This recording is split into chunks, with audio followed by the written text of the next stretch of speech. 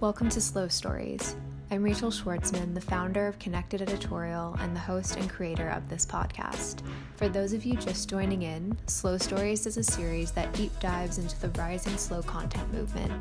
In each of these episodes, I interview brand builders, entrepreneurs, and creative professionals who share what slow content means in the context of what they're building, and why slowing down and creating thoughtful stories is more important than ever.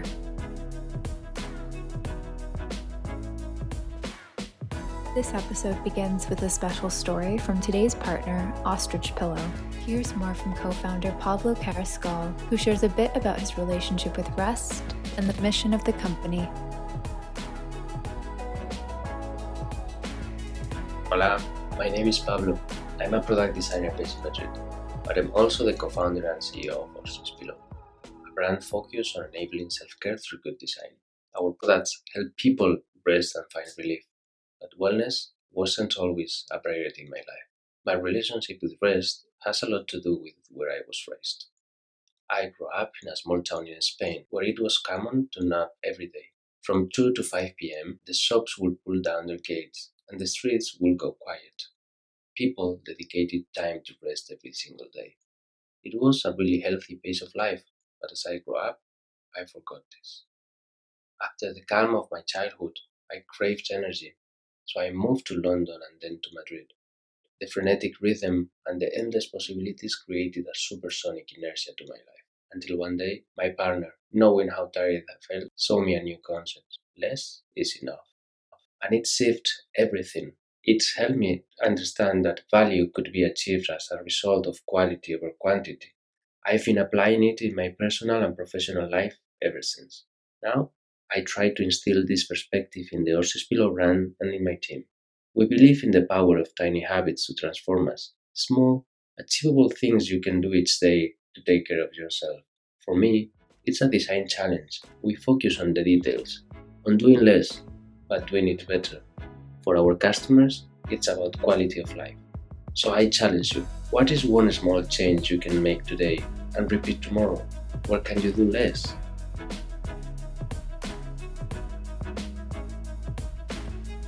Thank you so much again to Pablo for sharing.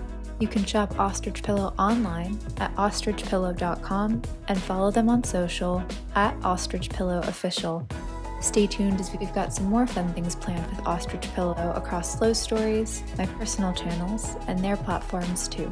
But for now, here's my conversation with John Staff of Getaway. This is your sign to take a break.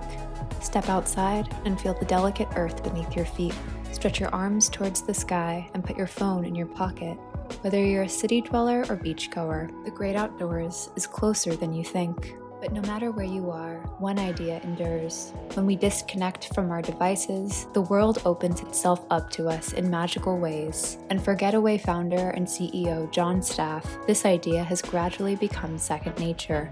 Founded on the principle that free time should be a right and a ritual for everyone, Getaway Cabins offer visitors the chance to escape, replenish, and slow down. But as the leader of a business whose mission is to help others ultimately do nothing, John has been putting everything into creating a brand that embodies its values, inside and out, online and off. With over a dozen Getaway outposts across the country, John contends that reclaiming free time, even in an age that's constantly placing demands on our time and attention, begins within our own backyard. And in this interview, John shared more about redefining escape, his relationship with writing, what technology gives and takes from us, and the magic of doing nothing. John is truly down to earth, and his thoughtful approach to life, work, and creativity permeated every part of this conversation, but I won't give too much more away. So on that note, here's John Staff, founder of Getaway.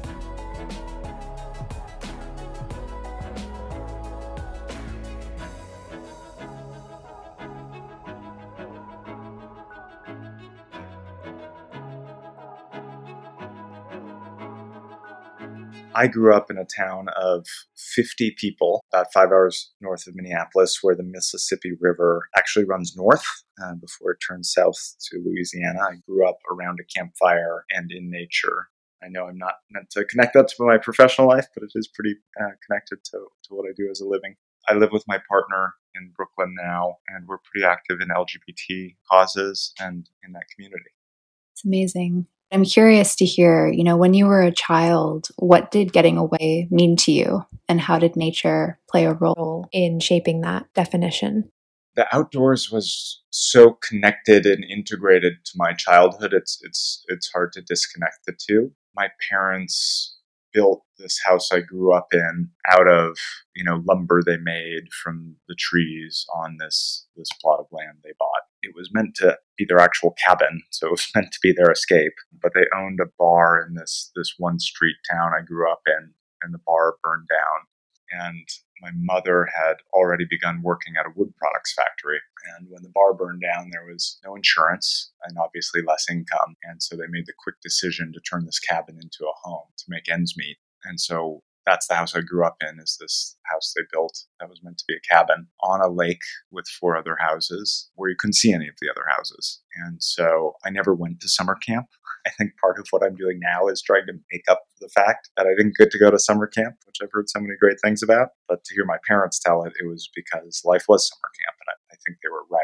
Like after school or on weekends or in the summer or just in between moments, we were around the campfire or we were swimming in the lake or we were wandering in the forest. And, the premise of your question is sort of about escape. And I haven't had this thought before, but thinking back on my childhood, there was so much less pressure to escape. There was less I felt I needed to escape from. And of course, part of that was I was a kid and I didn't have adult pressures. But I do think it was also I was surrounded by nature and I was in a culture that was, more valued nature and more valued free time and more valued, disconnection. Is your family still in Minnesota? Yeah, everybody's at home besides me. Except when they're at a getaway outpost, maybe? I took my whole family to Getaway. My niece just graduated college, which makes me feel old. She graduated in Duluth, Minnesota, and Getaway just opened a location near there. And so I took my whole family for the first time. It was really incredible because, you think about this stuff and talk about it, as do I. But I watched my 2 12-year-old nephews fight at lunch, have difficulty pulling themselves away from their cell phones, get, snapped at by their parents. And then we went to Getaway, and it had very little to do with Getaway or the cabins. But as soon as we got there, they laid down in the gravel around the Getaway cabin and started picking through the gravel looking for agates, those special little rocks that polish them are striped. And they did that for like 3 hours, maybe longer. And it happened to be the night of the lunar eclipse. So we went from looking for agates to staring at the moon as a family. And none of that required any instruction. It just happened to be where we were that happened. And it was rewarding for me to see that unfold. The family decided it needs to be a family tradition. So that was validating to me. That's really, really special. I mean, I've been thinking a lot about youth and childhood lately, especially given all of the challenges that are ahead.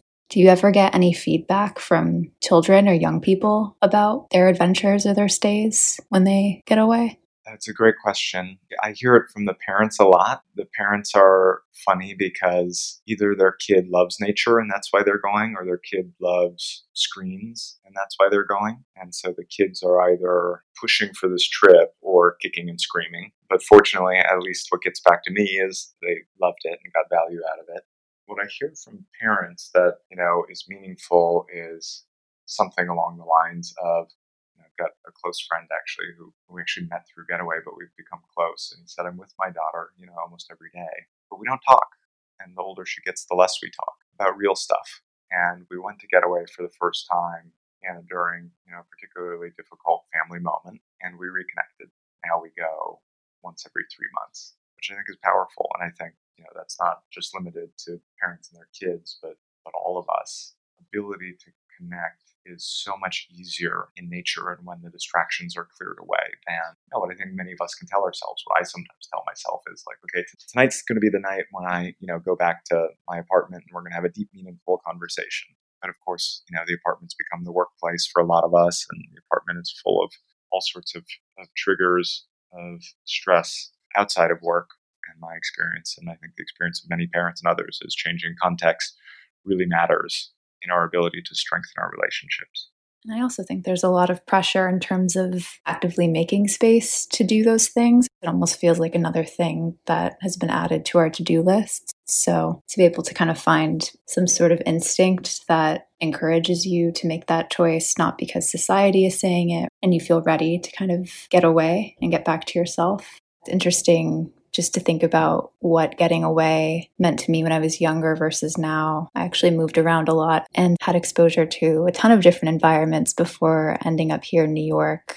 But I think what's remained a through line in my own life and story is getting away towards solitude. It's the way that I recharge and feel the most connected. So what role does solitude play in Getaway's mission? My team still rolls their eyes occasionally when I say it, but what we want you to do at Getaway, most ideally, is nothing. And then I get more eye rolls when I say, be bored, because boredom, is obviously an unpopular concept. It's the thing most of us tried to escape when we were teenagers, but is so rare now. And the science shows, boredom is actually bad. Watching paint dry is not enjoyable. But what the science shows is that if you can endure some boredom, you can reach different thoughts in different parts of your brain on the other side of it that you will never get to if you don't go through the pain of feeling a little bit bored. And I connect that to your question about solitude. I have noticed myself, I sort of reject this introvert-extrovert thing. I've felt strongly each of those things at different moments of my life, sometimes on the same day.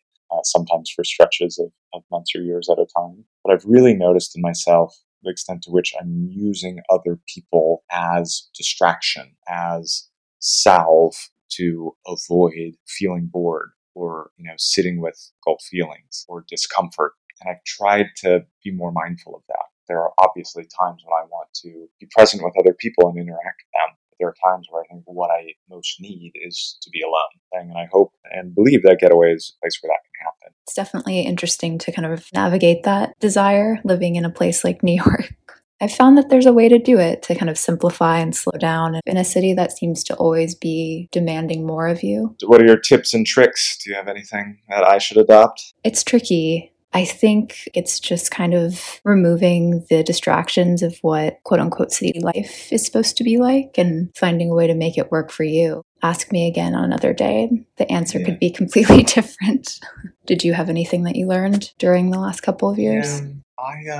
It's a handful of things. I came out with this book. This is going to be the book plug part. It's called Getting Away 75 Everyday Practices to Disconnect. And it came out right before the pandemic. So actually it came out in June 2020, but was written before the pandemic. And some of the things were really helpful and some of them became, obsolete very quickly. But the ones I've adopted into my own life that have really helped are, number one, take a bath. If you're fortunate enough to have a bathtub, it's much harder to take your electronics into the bathtub. It is a literal physical barrier between myself and most of the things that draw me in for the worse. And there's a ritual to it. Get a book and a candle and bubble bath. It really helps for those of us who are especially working from home to create a separate space between the workday and the not workday. That's another one of the tips. Announce the end of your workday out loud. It sounds super goofy, but I actually do it. It does help because when I reach into my pocket sort of mindlessly and go to open my inbox or whatever it is, if I've said out loud that I'm not working anymore, I'm more likely to catch myself than if I'm just sort of petering out for the day. Becoming like your own human alarm clock. Yes, 100%. Subscribing to the print edition has been huge. The print edition does not pop up with push notifications telling me I need to think about something else.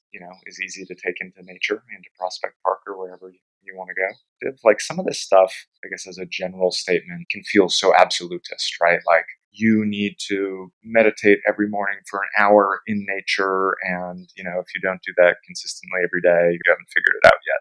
I'm of a different mind, which is any improvement you can make to your health and your well-being and towards the life you want to live is better. For me, the newspaper is like a little bit of a crutch. It's like I can feel productive because I'm learning and I'm entertained, but not scrolling Twitter and Instagram. So those are a few that stood out. I'm curious, do you still have a writing practice or did you have one before writing the book? I love writing and I do try to write still frequently. I had a mentor, taught me, I think correctly, that there's never a good time to write. There's never a time when it feels like today's the day. I'm going to have a long stretch of time to sit down and unspool my thoughts. That's been helpful to me because I've just tried to fit it in wherever I can and save time blocks to write. And when I do, I find myself being sucked in. Not always. Sometimes there's writer's block, and sometimes I'm not happy with what comes out, but usually I can get going on its own. That kind of clears away the background thoughts because I end up more focused on the writing. In a way, I used to, way back when, never professionally, but coders talk about this a lot, and that like code and coding just draws you in. Time will pass, hours will pass without you really thinking about anything else. And there's that book by Mikhail Csikszentmihalyi, whose name I cannot pronounce, about flow states, that talks about this, and it's a very different experience. It's both work, like coding and answering emails both feel like work, but they're very different in the way our mind approaches them, and that's true for me in writing as well. It's like developing your own language for what story you're trying to tell. Yeah, and writing is thinking. I don't really know what I think until I commit it to paper. And sometimes that's a really interesting lesson to learn. If there was a practice that you'd add to Getting Away, the book, today in 2022, what would it be? Never go anywhere for one night only is one I'm building into. Oh, interesting. I'm doing a terrible job living up to it, but fancy problem to have. But I end up traveling a lot for work. I end up traveling a lot for not work, to friends' weddings and family reunions. And we're so in and out that we never really experience the place. And we end up, I guess in this case, mostly being my partner and I, we never really see the place, and we end up totally exhausted by changing time zones and being in and out of the airport, that I want to slow down that part of my life. The hard part about that for me is going to force me to be more selective and choiceful about the places I go, things I participate in. When I do it, I feel so much better about being present to whatever I'm trying to participate in and not exhausting myself in pursuit of doing that thing. It's tough. I mean, some circumstances don't really allow for that. But, as you kind of learn how to do that, how would you describe your relationship with pace? A constant battle. Sometimes people think I do what I do because I've figured it out, and it's exactly the opposite. The standard, I guess, startup thing is like find a problem and try to solve it. And we're kind of a funny company in this regard, because some people might think the problem is like people need a place to stay in nature. And obviously that's a purpose we serve. But the mission and the vision of the company is to make free time a right and a ritual. And that's in part because that's the problem I'm trying to solve, is a lack of free time, or inconsistent free time, or free time getting invaded by so many other things. And I'm now 7 or 8 years into this company and chipping away at that problem, chipping away at it, hopefully in the lives of our guests, chipping away at it, hopefully in the lives of our employees, where we, tried hard to be a company where the inside matches the outside, but also chipping away at it in my own life. I genuinely think I've made progress, and we've made progress on all of those fronts, including the personal front, but it's not been a consistent trajectory up into the right. It's been fits and starts, and times that I've done better, and times when I've done worse, and times when I feel like getting it figured out, and times when I haven't at all. I think it's interesting to navigate those challenges against the backdrop of our really often volatile digital age, which can kind of warp our sense of what free time is and why it's valuable. What do you think technology's biggest impact has been on how we define free time? I think technology has destroyed free time. I will absolutely risk no redeeming. I think there are redeeming things about technology for sure. The ability to FaceTime my parents or my partner's parents who are, or his families all over the world, and we can connect instantly, is huge. And I'm not going to say that's not beneficial to our lives and bordering on a miracle. But technology has done so many other things to rob us of our attention and our presence and our focus that we almost don't know, I think, what it is like to not have a constant stream of inputs into our lives and a constant stream of requests for our attention.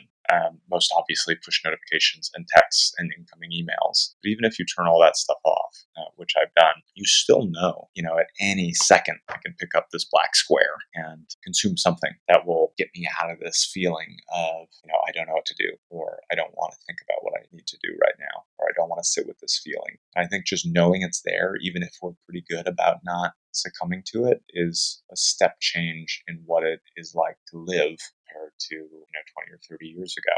And now saying all of this sounds so cliche, because we've been talking about it for a while societally, but it is so new in the sweep of history. We are the frogs in boiling water over the last 20, 25 years. The iPhone came out in 2007, and I think it is tempting but wrong to say Can we quit talking about this? We're all so bored about it. It's like, it's basically brand new in the scheme of history. It's a massive shift in how we live and how we feel. And so it's right to think about it and question it. And to your point, like try to think about at least, is there a way to keep a part of the good while getting rid of the bad? But it's seismic. I mean, you really can't put words to it. You mentioned we have to keep talking about it. And I think that's so true because even though it's so much in our conversations, I don't know how much we're learning.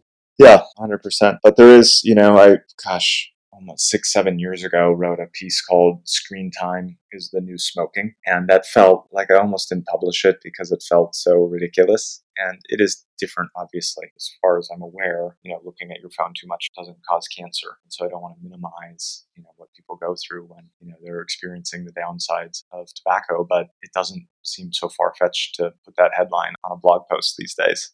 It really is an addiction. I was having a conversation. I went to my school reunion 2 weekends ago, and we're having a conversation about like apps that you tried and failed to delete from your phone. And for some people, it was Twitter, like me. Some people, it was Slack. Some people, it was Instagram. But everybody in the conversation, which was a bunch of us, had the experience where we could not get rid of it. We tried and failed. Like, that is alarming. And if I have some hope, it's fewer people smoke now than they used to.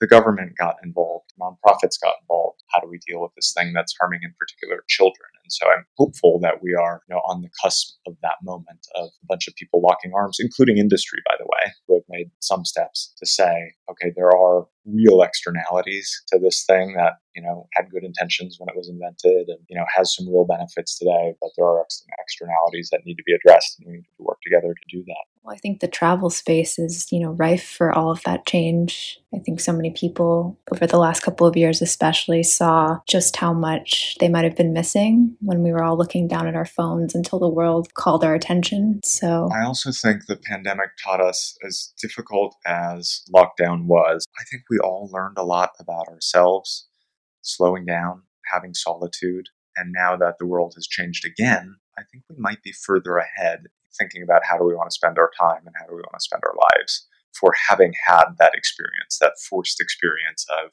we can't do anything. A lot of that feels bad, but some of it feels good. And some of that I want to carry forward. I think those things have to coexist, the fast and the slow, the good and the bad. And the article that you wrote, is there a passage that you think might resonate with listeners that you'd be open to reading? Oh, it's funny. I wrote this in 2017, and it starts with a graph. It says, this is a graph that gives me hope, and it's U.S. cigarette consumption 1900 to the early 2000s, going way up until 1960 and then way down. There's a lot of data in it. Laptops in class are worse for academic performance. When a screen is in view of children and parents spend less time with their kids, even if they don't look at the screen. Half of people surveyed say a mobile phone has spoiled a key moment in their life. It's very sad to think about. The conclusion is, given the amount of time we spend on cell phones and the more we are expected to be always connected, turning the tide and finding balance again might seem like a pipe dream. But the same feeling might have been felt by tobacco cessation advocates in the middle of the last century. And look at how they turned the tide. It gives me hope that we can too. I mean, it's the work of our lives, disconnecting, especially now. I recently interviewed Ashley Merrill, who's the founder of Lunya. Are you familiar with her? Yeah, I know Ashley a little bit. Oh, yeah. She was great. But she kind of summed up that tension of, even though she's an advocate for rest and finding that sense of well-being, she said basically that it's hard to make something meaningful without just straight up time and energy, which can often run counter to slowing down. So yeah, that just made me think of that because we do need to be putting some level of urgency into making these changes.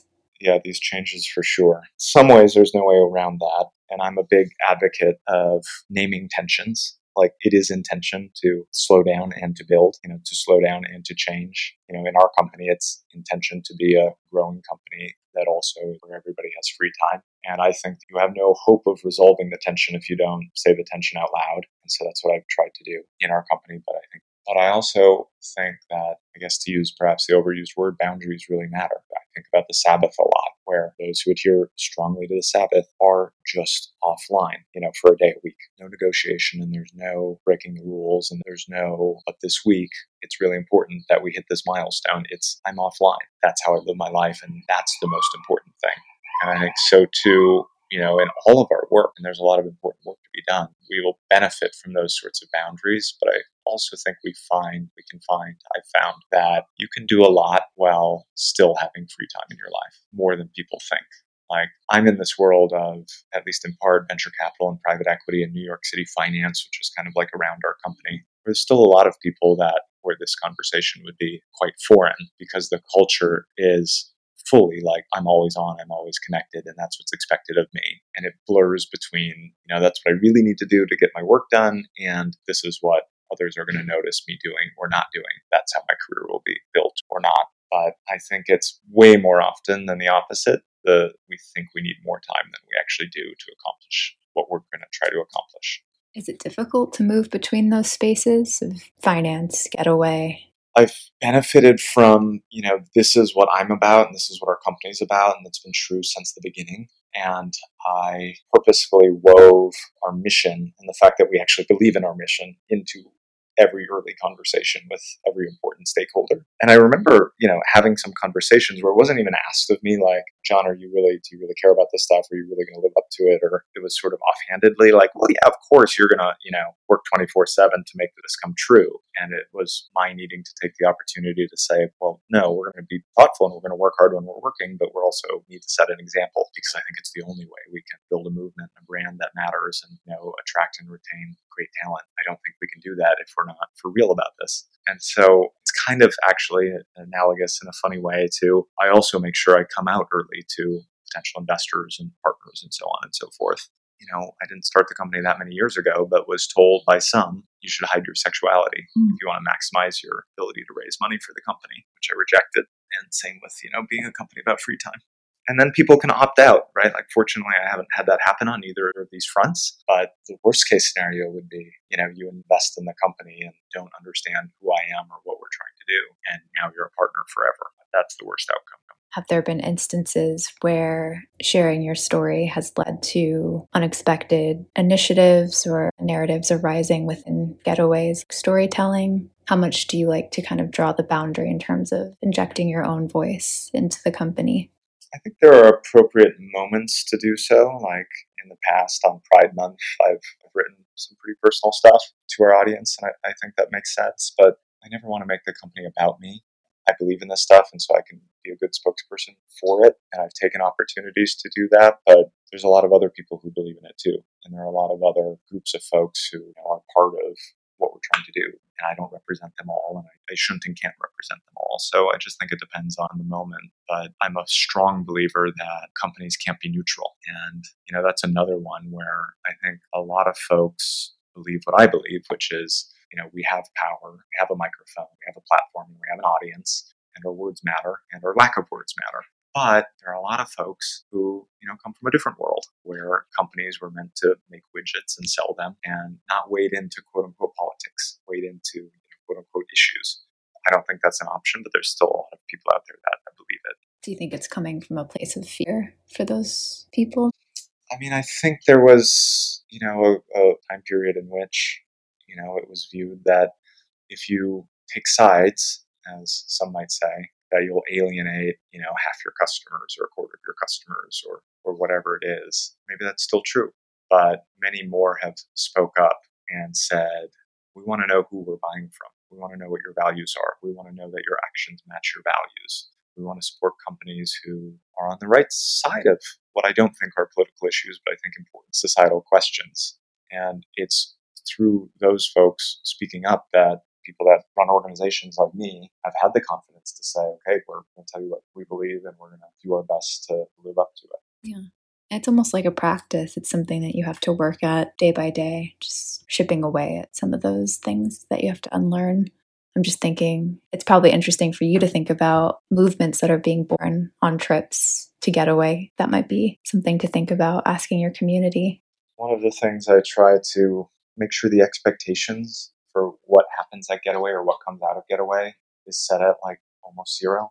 I want to make sure like all these things do happen. New ideas for a nonprofit or decide they're going to change their job or, have some breakthrough with their kid or whatever. But also the more frequent experience is you just had some time and you didn't have to do anything. You didn't have to come up with a big career shift or whatever it is. And we don't offer any amenities and we don't offer any activities. And it's now been like years and years and years of people, usually investors or coworkers, saying, but can't we offer yoga or fly fishing or whatever it is? And I think yoga is great. And I think fly fishing is great. And maybe someday we'll figure out how to do these things. I just want to make sure get through that nature is amazing. And having your time completely unscheduled is amazing. I'm so crazy that I want to make sure you're not setting an alarm clock to get up at whatever time it is to go fly fishing, even though fly fishing is disconnection in nature. Because so many things get turned into that, right? It's if you do this, even to this conversation, if you slow down, if you meditate, if you whatever, then you'll make all the money you've ever dreamed of, or then your activism, will really break through. I'm inspired by Oliver Burkeman. I don't know if you read his book, 4,000 Weeks. I can't recommend it more. I bought literally 18 copies of it to give to people I care about. And the book was just like super good. And, it just says, we're never going to get to this stuff. We're never going to get it all done. We might be able to chip away at one or two things in our lifetime, and that's worth doing, but we're never going to get to all this stuff on our to-do list. We're never going to get to all this stuff on our, personal to-do list. We can't be all the things we want to be. We can't be an incredible activist and be a great parent and have a great job and a side hustle and have a potpourri of hobbies that we maintain. We can't do it all. We hang on to the thought that we can because it's comforting to think one day I'm going to figure it out. I'm going to figure out how to do all of these things, and won't that be glorious when I've finally done that? And so we buy all these productivity books and try all these different wellness practices. And Berkman says that once we admit that to ourselves, that we will be released of the guilt of why haven't I gotten to it yet? And maybe we'll make a little bit, better decisions with a little bit of time we do have, which I connected pretty strongly with. But he talks about hobbies. Hobbies too are these things that if we're going to take it on, we want to, most of us want to do it amazingly well. I'm going to take up pottery and I'm going to make all this beautiful stuff and I'm going to give it to everybody for the holidays and they're going to think, boy, isn't Sean talented? And then what do? We never take up pottery because we're afraid we're going to be bad at it. And so his push on hobbies is just do it now and do it poorly. This is a long monologue in reaction to your prompt, but I identify with that. And I want to say to people, it's okay to not start the next thing or do the next thing, and especially not to do those things perfectly well. Yeah, I completely agree. And I only said that because, at least for me, when all the distraction is stripped away, I've had the most breakthroughs and I have been able to kind of show up more fully, but I'm not saying go to Getaway to do that. That is the irony, right? When I go hiking, I want to be away from it all, especially away from work. And when I go hiking, I have all these wonderful ideas that I get really excited about. And sometimes they're about work and sometimes they're about life. And I'm happy it happens, but it is ironic. And I think once I start going into, if I start saying to myself, I'm going to go hiking so that I can come up with a great idea or solve this problem, I think it would probably quit working. When you're in those moments, when you're in nature, do you find yourself feeling more gratitude towards the busyness of life? How do you kind of see life from that vantage point? I think I have an incredible life, and all of the things I've been able to do, from being able to grow this company and the community around it to everything we were talking about earlier, all the friend reunions and weddings and so forth, is, a wonderful life to get to live. But it's usually, that moment in nature when I'm away from all that I can appreciate it more. And so for those listening who might have not arrived at the moment where they feel like they need to disconnect, but they're getting there, what would be your first step for reframing escape or getting away in a positive or nourishing lens? Take a walk. It's as easy as taking a walk. I bought this cookie jar where I lock up my phone. It has a timer on it, and you can set the timer from 1 minute to 10 days. And I put my phone in there, and then I just go out wandering, and I take in the city, and I notice things about the city I wouldn't notice otherwise. And I come back feeling refreshed and renewed. And it doesn't require getting on a plane. It doesn't require renting a car. It doesn't require being away from home for very long. And this is grandiose, but it makes me feel more human. It makes me feel like I'm part of the community and part of the world, simply by getting away from the distractions, even for a couple of hours. And I would add to that, take your walks during golden hour. That's something that has brought me so much joy, just seeing the way the light kind of changes everything. I don't think that's grandiose at all. I think that's why we're here, to notice those things.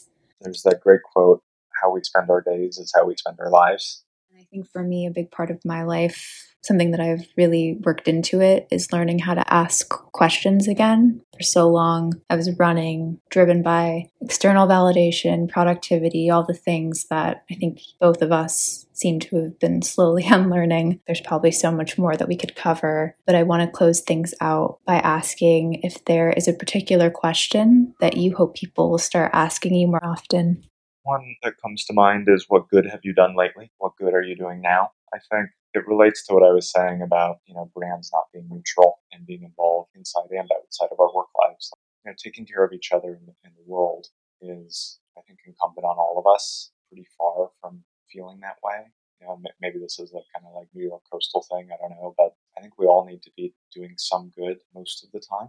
And I think it's fine, even great, if those acts of good are small. But I think it's helpful for it to be a community expectation. And I don't mean, the question in a critiquing way, but how often do we get asked, what's going on at work?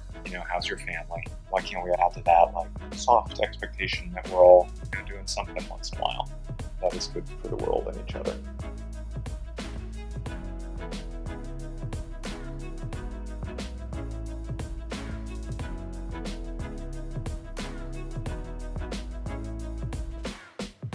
That was John Staff, founder of Getaway. You can learn more about Getaway at getaway.house and follow them on social at Getaway House. You can also purchase John's book, Getting Away, 75 Practices for Finding Balance in Our Always-On World, anywhere books are sold, though we recommend supporting local and independent bookstores if you can. Stay tuned as we'll be sharing highlights from this episode on our own channels, at Slow Stories Official on Instagram and at Slow Stories Pod on Twitter. I'm Rachel Schwartzman, and you've been listening to Slow Stories. Thank you so much for tuning in.